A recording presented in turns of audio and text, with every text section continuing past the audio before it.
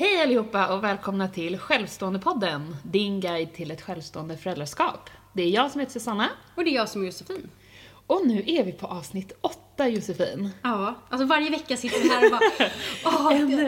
Ja, avsnitt 7, avsnitt 8. Men ja. Det går så fort och det är så roligt. Och vi är så glada också för era positiva kommentarer och all feedback vi får.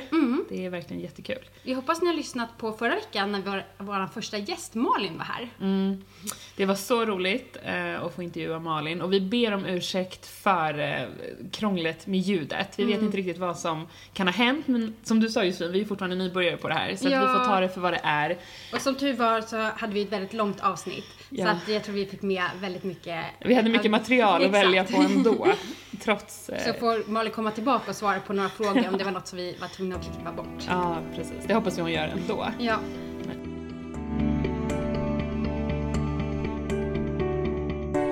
Och jag tycker vi går rätt på bara. Ja. Vad säger du? Ja. Idag kommer podden kommer att handla om någonting som du har väldigt mycket erfarenhet av och jag ingen. Men snart kanske. Snart. Det här kommer lite bli som Susanna frågar Josefin. Ja. För idag har vi ju tema graviditet. Både gravid och förlossning som självstående. Och jag har så många frågor. Ja, men kör på. Ja, nej, men om vi säger så här då. Hur skulle du säga att din graviditet, först och främst, hur var din graviditet, men hur var också, om du liksom skulle särskilja den från en graviditet i en relation, vad tror du liksom de största skillnaderna skulle ha varit? Men jag hade faktiskt en väldigt bra graviditet. Det var först så var det så att typ de första 6 veckorna som när jag hade fått ett positivt test. Men inte hade något gravidsymptom, verkligen. Förutom att jag inte hade någon mens då. Och då är man ju nästan så här, gud kan jag inte få bli lite illamående då? Det är så här. Men sen så var det vid påsken och då så fick jag helt plötsligt att jag inte kunde dricka kaffe. Okay. Som jag annars alltid dricker. Var det lukten eller så doften? Nej, eller smaken typ. Att inte, och det är så konstigt. Det är ju ganska vanligt att man inte gillar kaffe när man är gravid. Och det är ju någonting för att man ska inte dricka, alltså jag tror det är max typ 2-3 koppar per dag helst. Och för de här koffein i för stora doser är det inte så bra när man är gravid. Och då är det väl att kroppen på något sätt känner av det själv. Så det är väldigt coolt liksom. Men så det var väl det första. Men jag kan säga att det kanske kan vara skönt för lyssnare som i början av sin graviditet eller som att man behöver inte ha haft något gravidsymptom heller. Alltså det viktigaste är just det att man har positivt graviditetstest och att man inte har fått mens. Då får man liksom försöka vara trygg i det. För det är många som går också då gör som så här, men är jag verkligen gravid? Och, så. Men... Sen så var det som var jobbigast under min graviditet var att jag inte hade någon matlust sen. Samtidigt som jag kände att jag behövde äta alltså typ varannan timme, för annars kände jag mig jättekonstig, alltså typ lite så här bakiskänsla typ annars. Men jag var liksom inte alls sugen, och det som funkade, det var mackor åt jag väldigt mycket. Och sen så var det ett tag som jag var lite mer så här, alltså väldigt enkel mat, typ så här pannkakor, spaghetti carbonara, sånt där inte, det var inte gott. Sånt där inte liksom annars ville jag äta mycket typ så här lite indiska grytor och sånt, men det kunde jag verkligen inte äta. Nej. Men jag hade tur att jag inte var ändå riktigt illamående och så. För det verkar ju verkligen vara fruktansvärt de som är det. Men hade liksom ingenting sånt i princip? Nej, men det var liksom bara en så här att jag inte hade någon matlust alls. Liksom. Och det är väldigt ovanligt för mig. För jag har annars liksom aldrig haft något problem med mat och liksom gillar mat verkligen.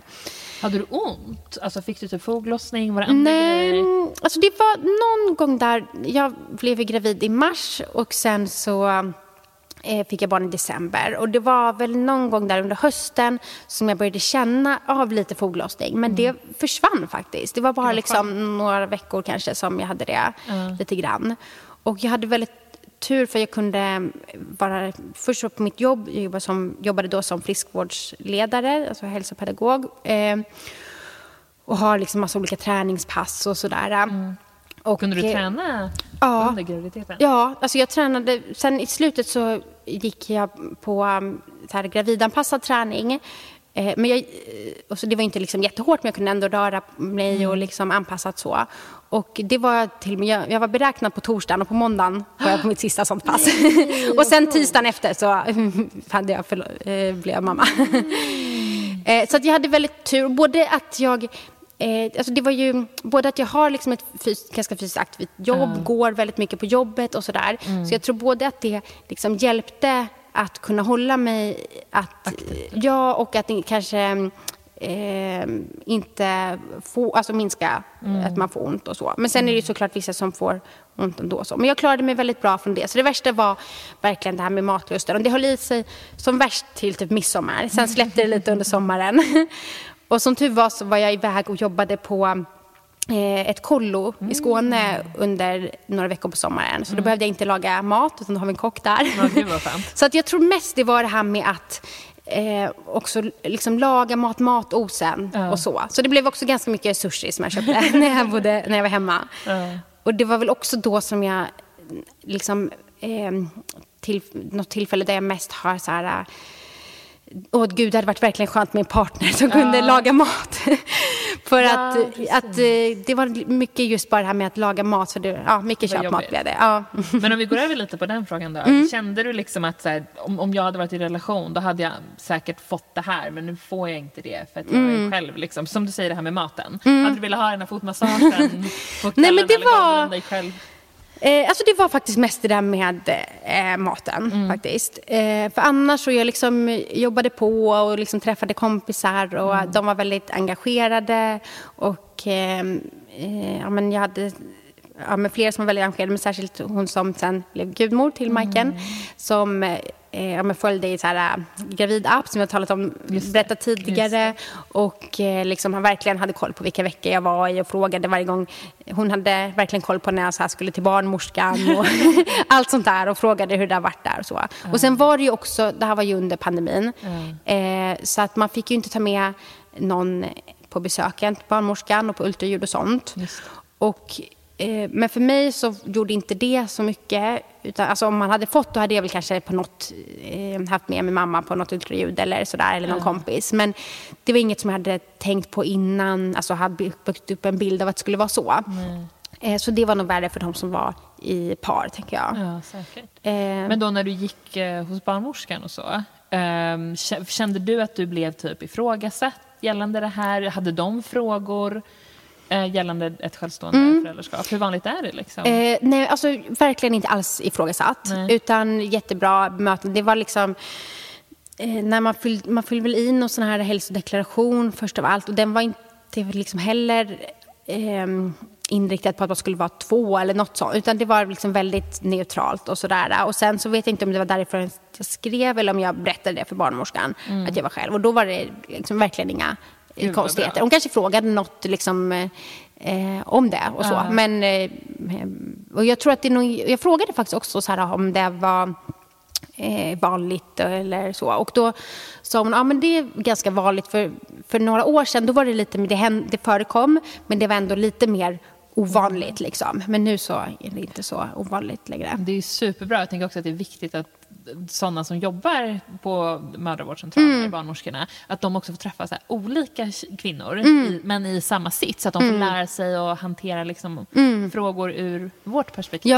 också. Så jag kommer ihåg att hon var med, sa typ så men du får ta med dig på ultraljud, ta med någon kompis eller ta med mamma eller du vet lite så. Men sen så fick man inte det i alla fall. Men hon var verkligen mer liksom Jag kan också tänka sig och hoppas att den dagen jag förhoppningsvis ligger där och ska mäta magen liksom, att de kanske också är extra tydliga, för när man är själv och inte är 2, att då ska jag processa all information, jag ska komma ihåg allt, att de liksom tänker på det när man förklarar och sånt. Men jag är ganska duktig på att fråga och inte så rädd för att så här, ställa frågor och liksom lite krav så här, nu får du ta det där igen för nu hängde jag inte med. Så det är bra. Och sen jag är inte heller så liksom orolig av mig, i alla fall inte när det gäller faktiskt graviditeten och sådär. Så att då, annars kan jag tänka mig att det kan vara alltså att man själv, om man är lite mer orolig.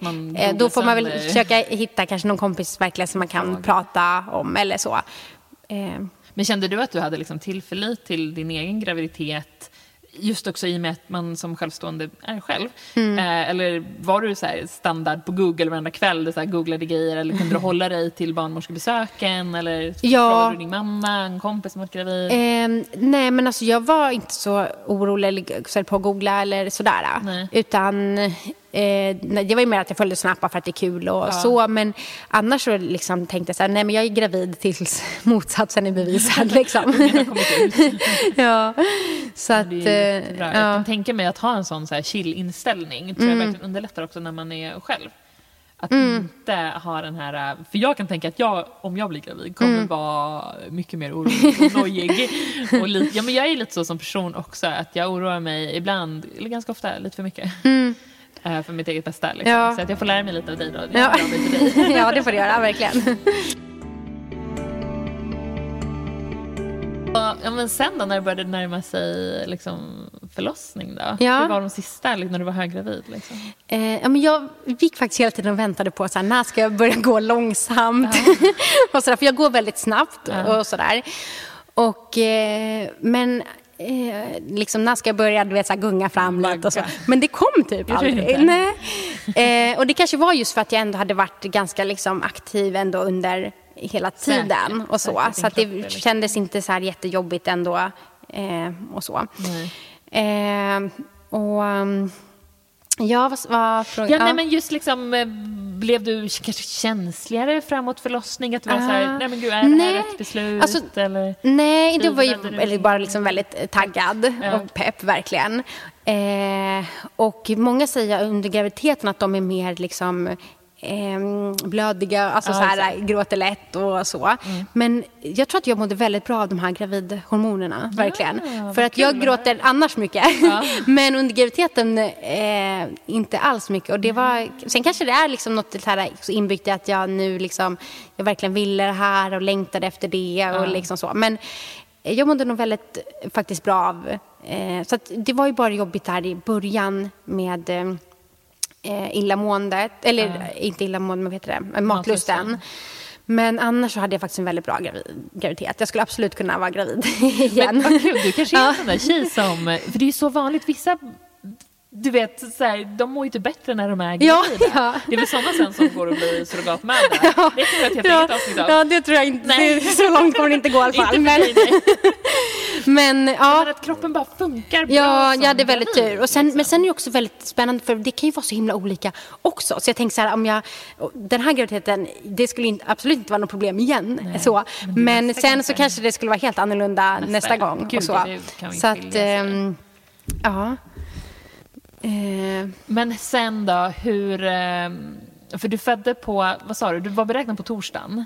Ja, och sen precis. födde du början på veckan efter? Ja, på tisdagen efter. Och jag trodde att jag skulle gå också över 2 veckor. För att jag hade liksom, just eftersom att jag hade känt mig ändå ganska som... Jag hade inte haft några förverkar som vissa har och sådär. Eller vad heter det, såna sammandragningar och sånt. Så då tänkte jag, nej men det kan väl inte bara starta hur som helst, utan jag kommer ju så här, gå över 2 veckor så kommer de sätta igång mig. Så jag var ganska inställd på typ så här, den 18:e, alltså något sånt. Och det tror jag på ett sätt var ganska bra, för många ställer ju in sig jättemycket på BF. Och sen så känns allt över, det känns som liksom övertid och nu är det sen och sådär. Men jag försöker verkligen tänka att så här, bebisen kan inte veta att jag har gått prick 40 veckor. Utan den räknas ju så fullgången från 37, men normalt att föda mellan 37 och 42. Och över 42, det är då man är liksom över buren. Så det men sen så var det faktiskt då var det mellan fredagen och lördagen som jag fick lite alltså, ja men då fick vi lite värka då på natten. Men sen på morgonen så försvann det, och sen så fick jag en liten blödning på dagen, och då tänkte jag, okej, men nu är det kanske något ändå som är på gång lite. Men jag hade också läst att så här, när det börjar med de här oregelbundna verkar, då kan det ta liksom flera dagar innan det är dags. Men shit. Men för vi bor ju i Stockholm båda två, du bor norr om stan. Hur såg din process ut när det var väl dags att föda då? Liksom? Ja, men jag hade ju önskat att få föda på SÖS. Och där var väl också lite att jag försökte göra lite research. Det finns ju flera, Karolinska och Danderyd. Alla var liksom en bil ungefär lika långt. Men något så hade jag liksom bra känsla av SÖS. Och jag själv var där. Kanske var där. Så då hade jag valt den. Men då den här dagen när jag hade fått den här lilla blödningen, då var jag hemma hos mina föräldrar. Och då vi promenerade hem till mig för att hämta mina saker. Så att jag skulle vara liksom redo. Så skulle jag vara hos dem, för de skulle hjälpa mig att köra in och så. Och mamma skulle också vara med på förlossningen.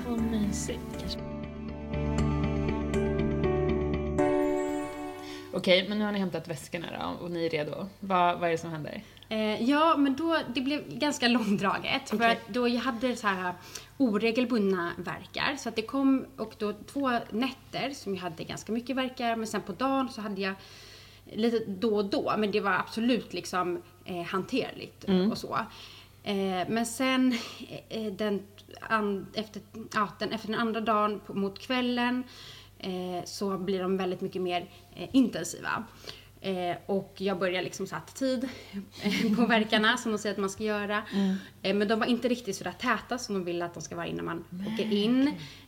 Men vissa var lite mer täta och vissa var lite så. Men de började hålla i sig väldigt länge, alltså typ upp till så här 2 minuter. Och det var började väldigt jobbigt.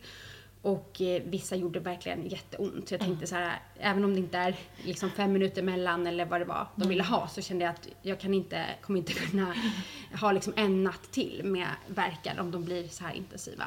Och jag tog så här en dusch och sådär. Jag hade ringt till förlossningen och så. Men sen så ringde jag dit igen och då så sa de att men du kan få komma in på en bedömning, så kan vi se, och om det inte riktigt har kommit igång så kan du få så här sovdos, tror jag det kallas. Och då är det att man får lite starka tabletter som gör att man kan sova bättre.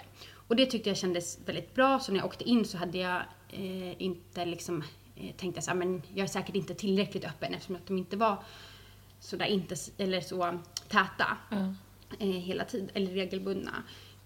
Men så här, det känns, om de kollar så kan jag få de här kanske så att jag kan sova en natt liksom. Men då så blev jag undersökt och då så var jag 4 centimeter öppen, och då så sa de så här, nej men du får stanna kvar här om du vill. Vad härligt. Och det kändes väldigt bra.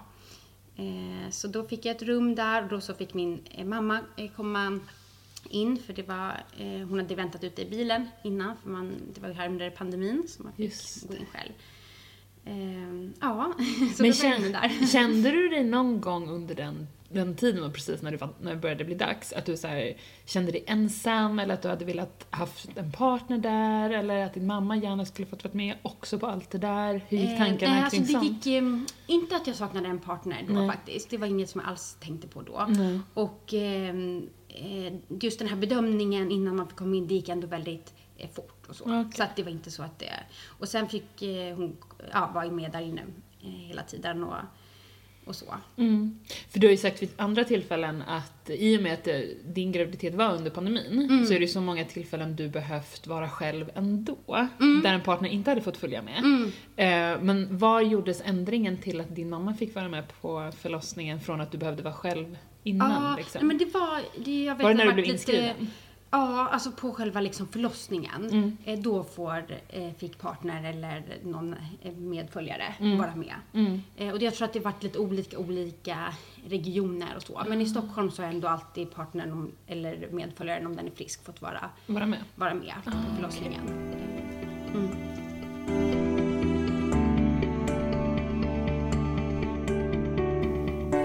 Okej, men sen då när det börjar liksom dra igång lite mer, när du ligger där, jag antar att du blir mer och mer öppen såklart. Kommer från en som inte har Ja, men precis. Vad händer? Nu var det ju ganska länge sedan så det är lite så här svårt att komma ihåg allting. Men jag vet ju att i början så fick jag lustgas. Och jag också fick ta ett bad och jag hade badkar på rummet eller liksom eget badrum. Så det kändes väldigt lyxigt, stort rum och allting. Och det var nog det som hjälpte bäst faktiskt. Och då hade jag fick bada och hade lustgasen också.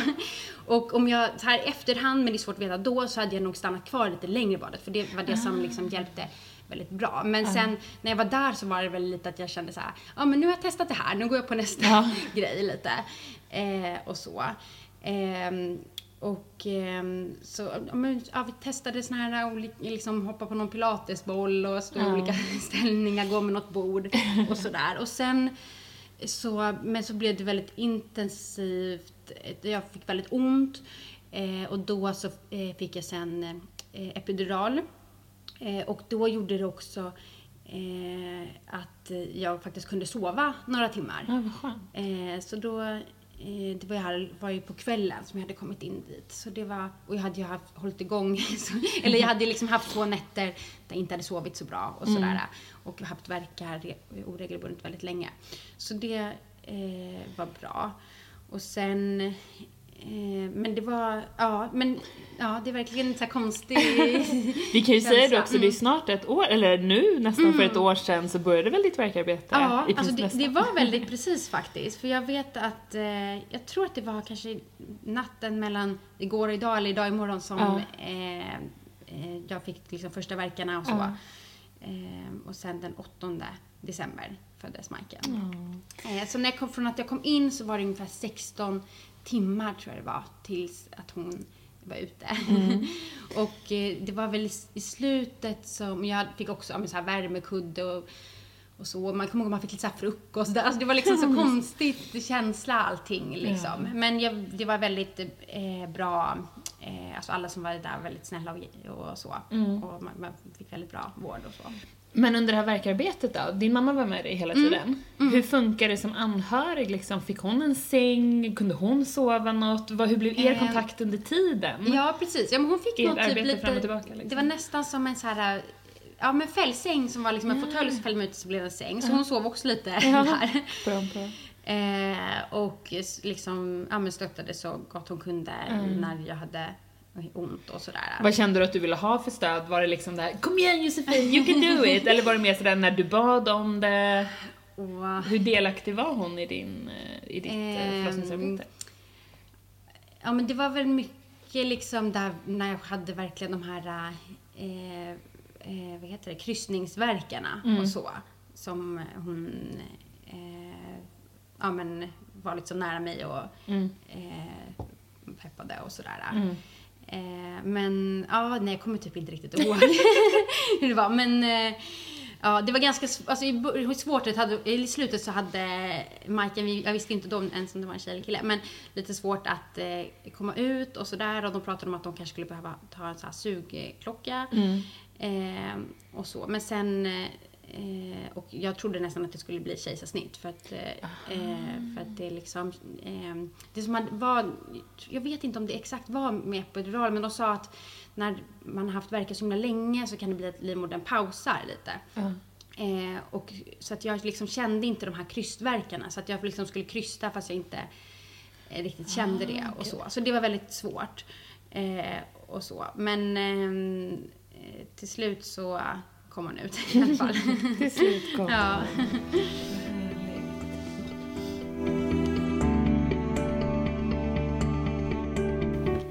Då ska vi se. Inför det här avsnittet så la vi även upp en liten frågedekal på Instagram. Och Josefin, du har fått en hel del frågor. Så jag tänker vi sätter igång och så tar vi lyssnarnas frågor också. En av de första frågorna du fick, det var om du hade med dig en vän eller anhörig på förlossningen. Ja, men precis, jag berättade att det var min mamma. Och jag hade en kompis som skulle vara reserv. Ja, precis. Just särskilt liksom där vid pandemin om mamma skulle bli sjuk eller så. Men annars så kändes det bra, liksom, som bra val att ha med min mamma. Nästa fråga. Fick du gå hem i vecka 20? I så fall, hur sysselsatte du dig om dagarna? Ja, nej, alltså när jag var gravid, då var det lite andra restriktioner eller rekommendationer. Och då var det från vecka 36 som man, alltså en månad innan BF, som man rekommenderades att jobba hemifrån om man har liksom, möter mycket människor och sådär. Så jag fick då graviditetspenning. Så att jag jobbade 50%. För min tjänst som jag hade då, så är det ungefär 50% som är liksom administrativt arbete som jag kunde göra hemma. Och sen är det 50% som är mer liksom, där jag möter kunder, har träning och jobbar i reception och sådär. Och mycket städning också. Och eftersom att det är väldigt ganska tungt arbete, så, eller vissa delar där, så kunde jag få graviditetspenning på det. Så då jobbade jag bara korta dagar hemma och det var väldigt skönt sista månaden. Men jag är väldigt glad att jag ändå valde att jobba faktiskt så länge jag kunde, för att både att jag har hört att många som kanske går 2 veckor innan går hem men sen så går de över. Just det. Och så är det liksom en månad och många liksom bara går där och väntar och det verkar vara väldigt psykiskt jobbigt. Och jag var ju inställd på att jag nog skulle gå över tiden mycket. Gick du över? Nej, det blev bara 5 dagar. 5 dagar? Så det var ju inte alls så mycket. Och då kändes det bra att ha någonting liksom att fokusera på och så. Men andra liksom kanske tycker att det är skönt att gå hem tidigare och liksom pyssla hemma och göra matlådor och sånt kan ju vara bra eller sådär och fixa lite eller bara vila sig och så. Men för mig passade det bra att ändå jobba. Så kunde jag ju spara lite föräldradagar och så också. Ja, verkligen. Det gäller att tänka smart om man kan. En annan fråga. Vad var utmaningarna för dig att vara gravid och inte ha någon partner? Men det var nog det som jag sa där i början när jag mådde dåligt och inte kunde laga mat och så. Så det var nog det. Men annars så tycker jag faktiskt inte att jag har direkt varit någon utmaning att vara gravid faktiskt. Men jag mådde ju också ändå överlag bra, har ju inte haft ont. Alltså jag tänker om någon har väldigt svårt att kanske röra sig. Eller, alltså så kan det ju vara jättejobbigt att vara själv. Men nej, inte vad jag kan komma på liksom någon utmaning så under själva graviditeten faktiskt. Ja, skönt. Ja. Härligt. Hur var det att vara själv tiden innan förlossning när man går och väntar? Ja, alltså jag kände mig inte så själv ändå eller så ensam, för jag umgicks ändå med kompisar. Jag kommer ihåg på min BF så kom en kompis över, vi hade lite så här julmys typ, eller glöggmys och så, för det var ju här vid jul.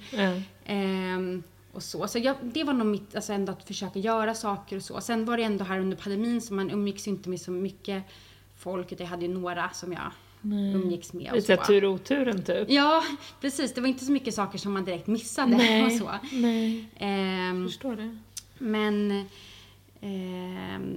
förlåt, vad var frågan? Nej, men just hur du förbereder dig och vara självtiden innan förlossning när du väntar. Jag hade tänkt att jag skulle gå på någon sån här gravidyoga.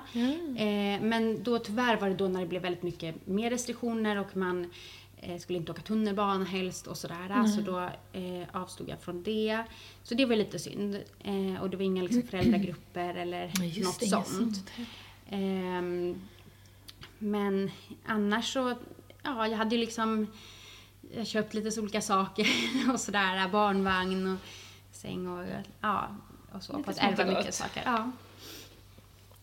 Den sista frågan vi fick har vi svarat lite på ändå också, men vi kör den. Hade du med dig någon på förlossningen och hur resonerade du där för att ta beslut om vem? Men alltså från början hade jag tänkt att men kanske ska man inte ha med sig någon alls för att liksom att det här nu ska jag liksom skapa min egen familj och så.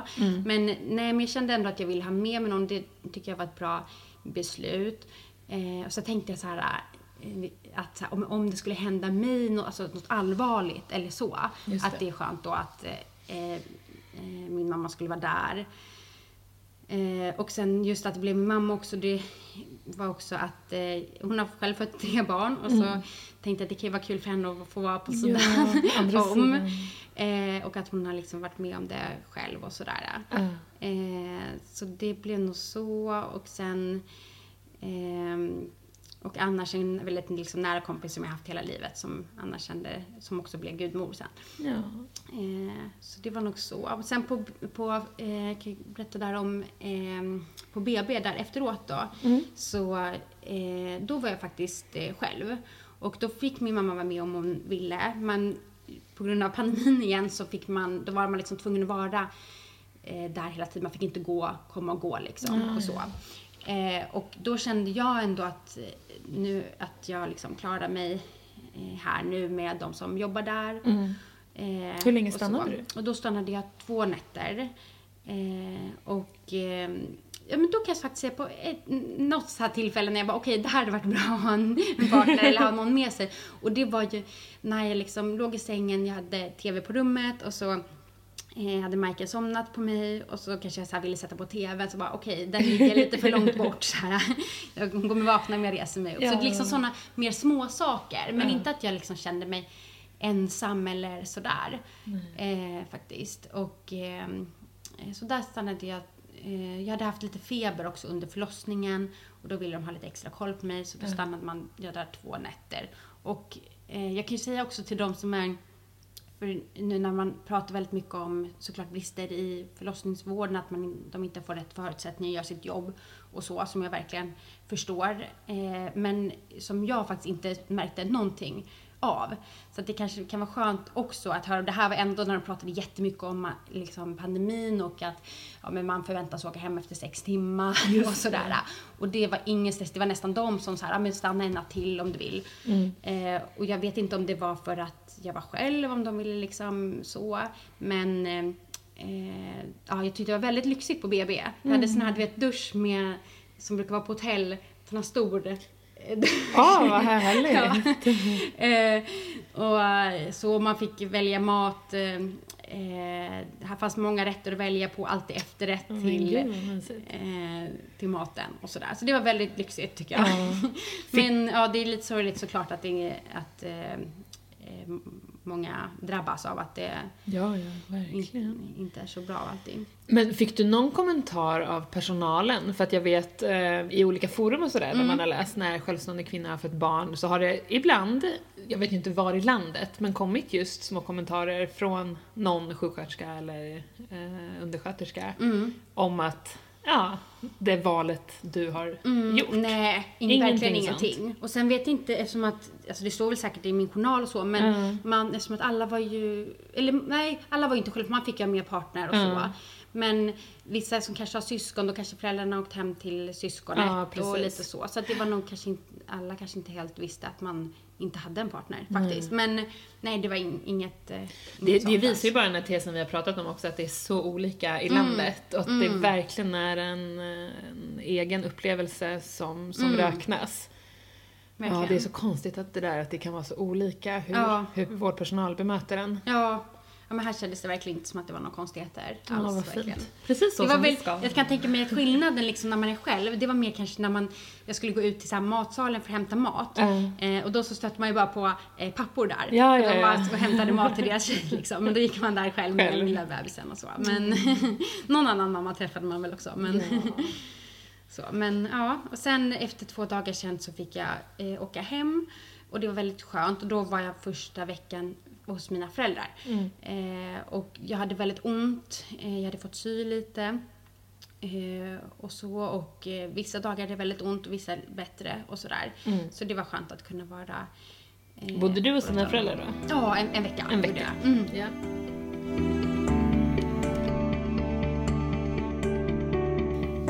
Ja, men jag tänker att vi kanske får avsluta det lilla kapitlet nu då. Så får jag kanske återkomma, och om folk har några frågor så kan ni skriva jättegärna på Instagram, så ska jag berätta mer om ni undrar något särskilt. Men jag tänker, nu har det varit väldigt mycket fokus på mig. Så jag tänkte fråga lite dig, Susanna.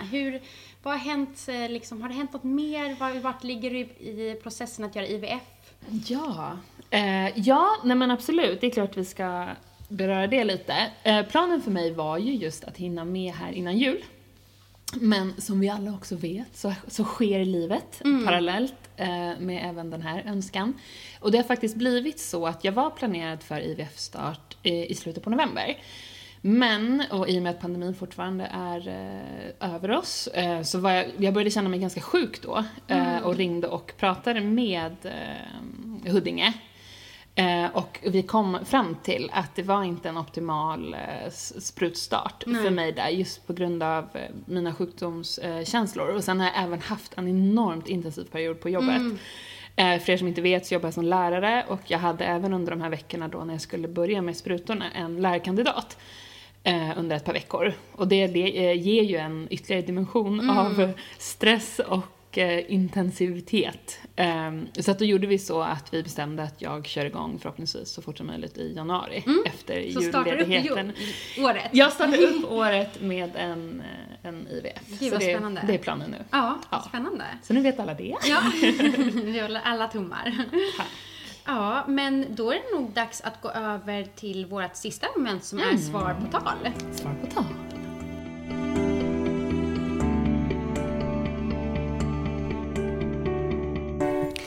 Då har vi kommit fram till vår sista punkt som är svar på tal. Och nu undrar jag, Susanna, om du har hört den här när du kanske ska berätta att du gör den här processen. Jaha, ska du åka till Danmark? Ja, jag har fått höra den lite grann typ. Jag kan tänka mig att det kommer bli fler gånger om jag blir gravid. Men desto fler gånger har jag behövt förtydliga att jag faktiskt gör det här i Sverige. Det kan ju vara i olika sammanhang. Bara jag har varit på vårdcentralen för typ mitt öra för några veckor sedan. Och så bara, ja, är det något annat? Så här, nej, men... Och så kom det fram till då att hon såg att jag hade varit på Huddinge. Så bara, ja, nej, men det är väl det att jag går på fertilitetsbehandling här i Stockholm. Landstingsfinansierat. Ja. Då nickar de alltid väldigt så här. Ja. Så det är inte Danmark liksom. Nej. Att man alltid behöver förtydliga att det är i Sverige. Inte så jättemycket inom vården, men framförallt när man pratar med andra. Liksom. Har du behövt ja, alltså det tycker jag nästan har varit den vanligaste frågan när jag berättat att jag har gjort insemination eller assisterad befruktning. Så bara, har du varit i Danmark? Ja. Nej, jag var i Solna. Och det är ju bara liksom att, och då kan folk bli så, ja just det, man kan göra det i Sverige nu och liksom och så. Och man har ändå kunnat gjort det nu i 5 år, men det verkar inte som att så jättemånga ändå vet om det faktiskt. Och är det någon som har typ lite koll, att också de då som vet att man ofta har kunnat göra det i Danmark, de säger ofta så här, ja just det, typ som att de har läst det någon gång eller någon så här artikel som. Och jag tror att det var för att när det blev lagligt att göra i Sverige så var det ändå väldigt lång kö, så att många fortsatte att åka till Danmark. Och Danmark just för att det är nära. Och sen är det fortfarande många som gör det nu också för att de kan ha lite både kortare tid, vissa som kanske är över 40 måste betala. Då kan det vara billigare där till exempel. Och det finns säkert många anledningar och så. Så det är väl därför. Du också välja, för du använder dem väldigt ofta av European Sperm Bank. Man kan ju både välja där om man vill ha öppen eller stängd donator. Så att det kan ju vara sådana anledningar. Ja, absolut. Ja, det var allt för idag.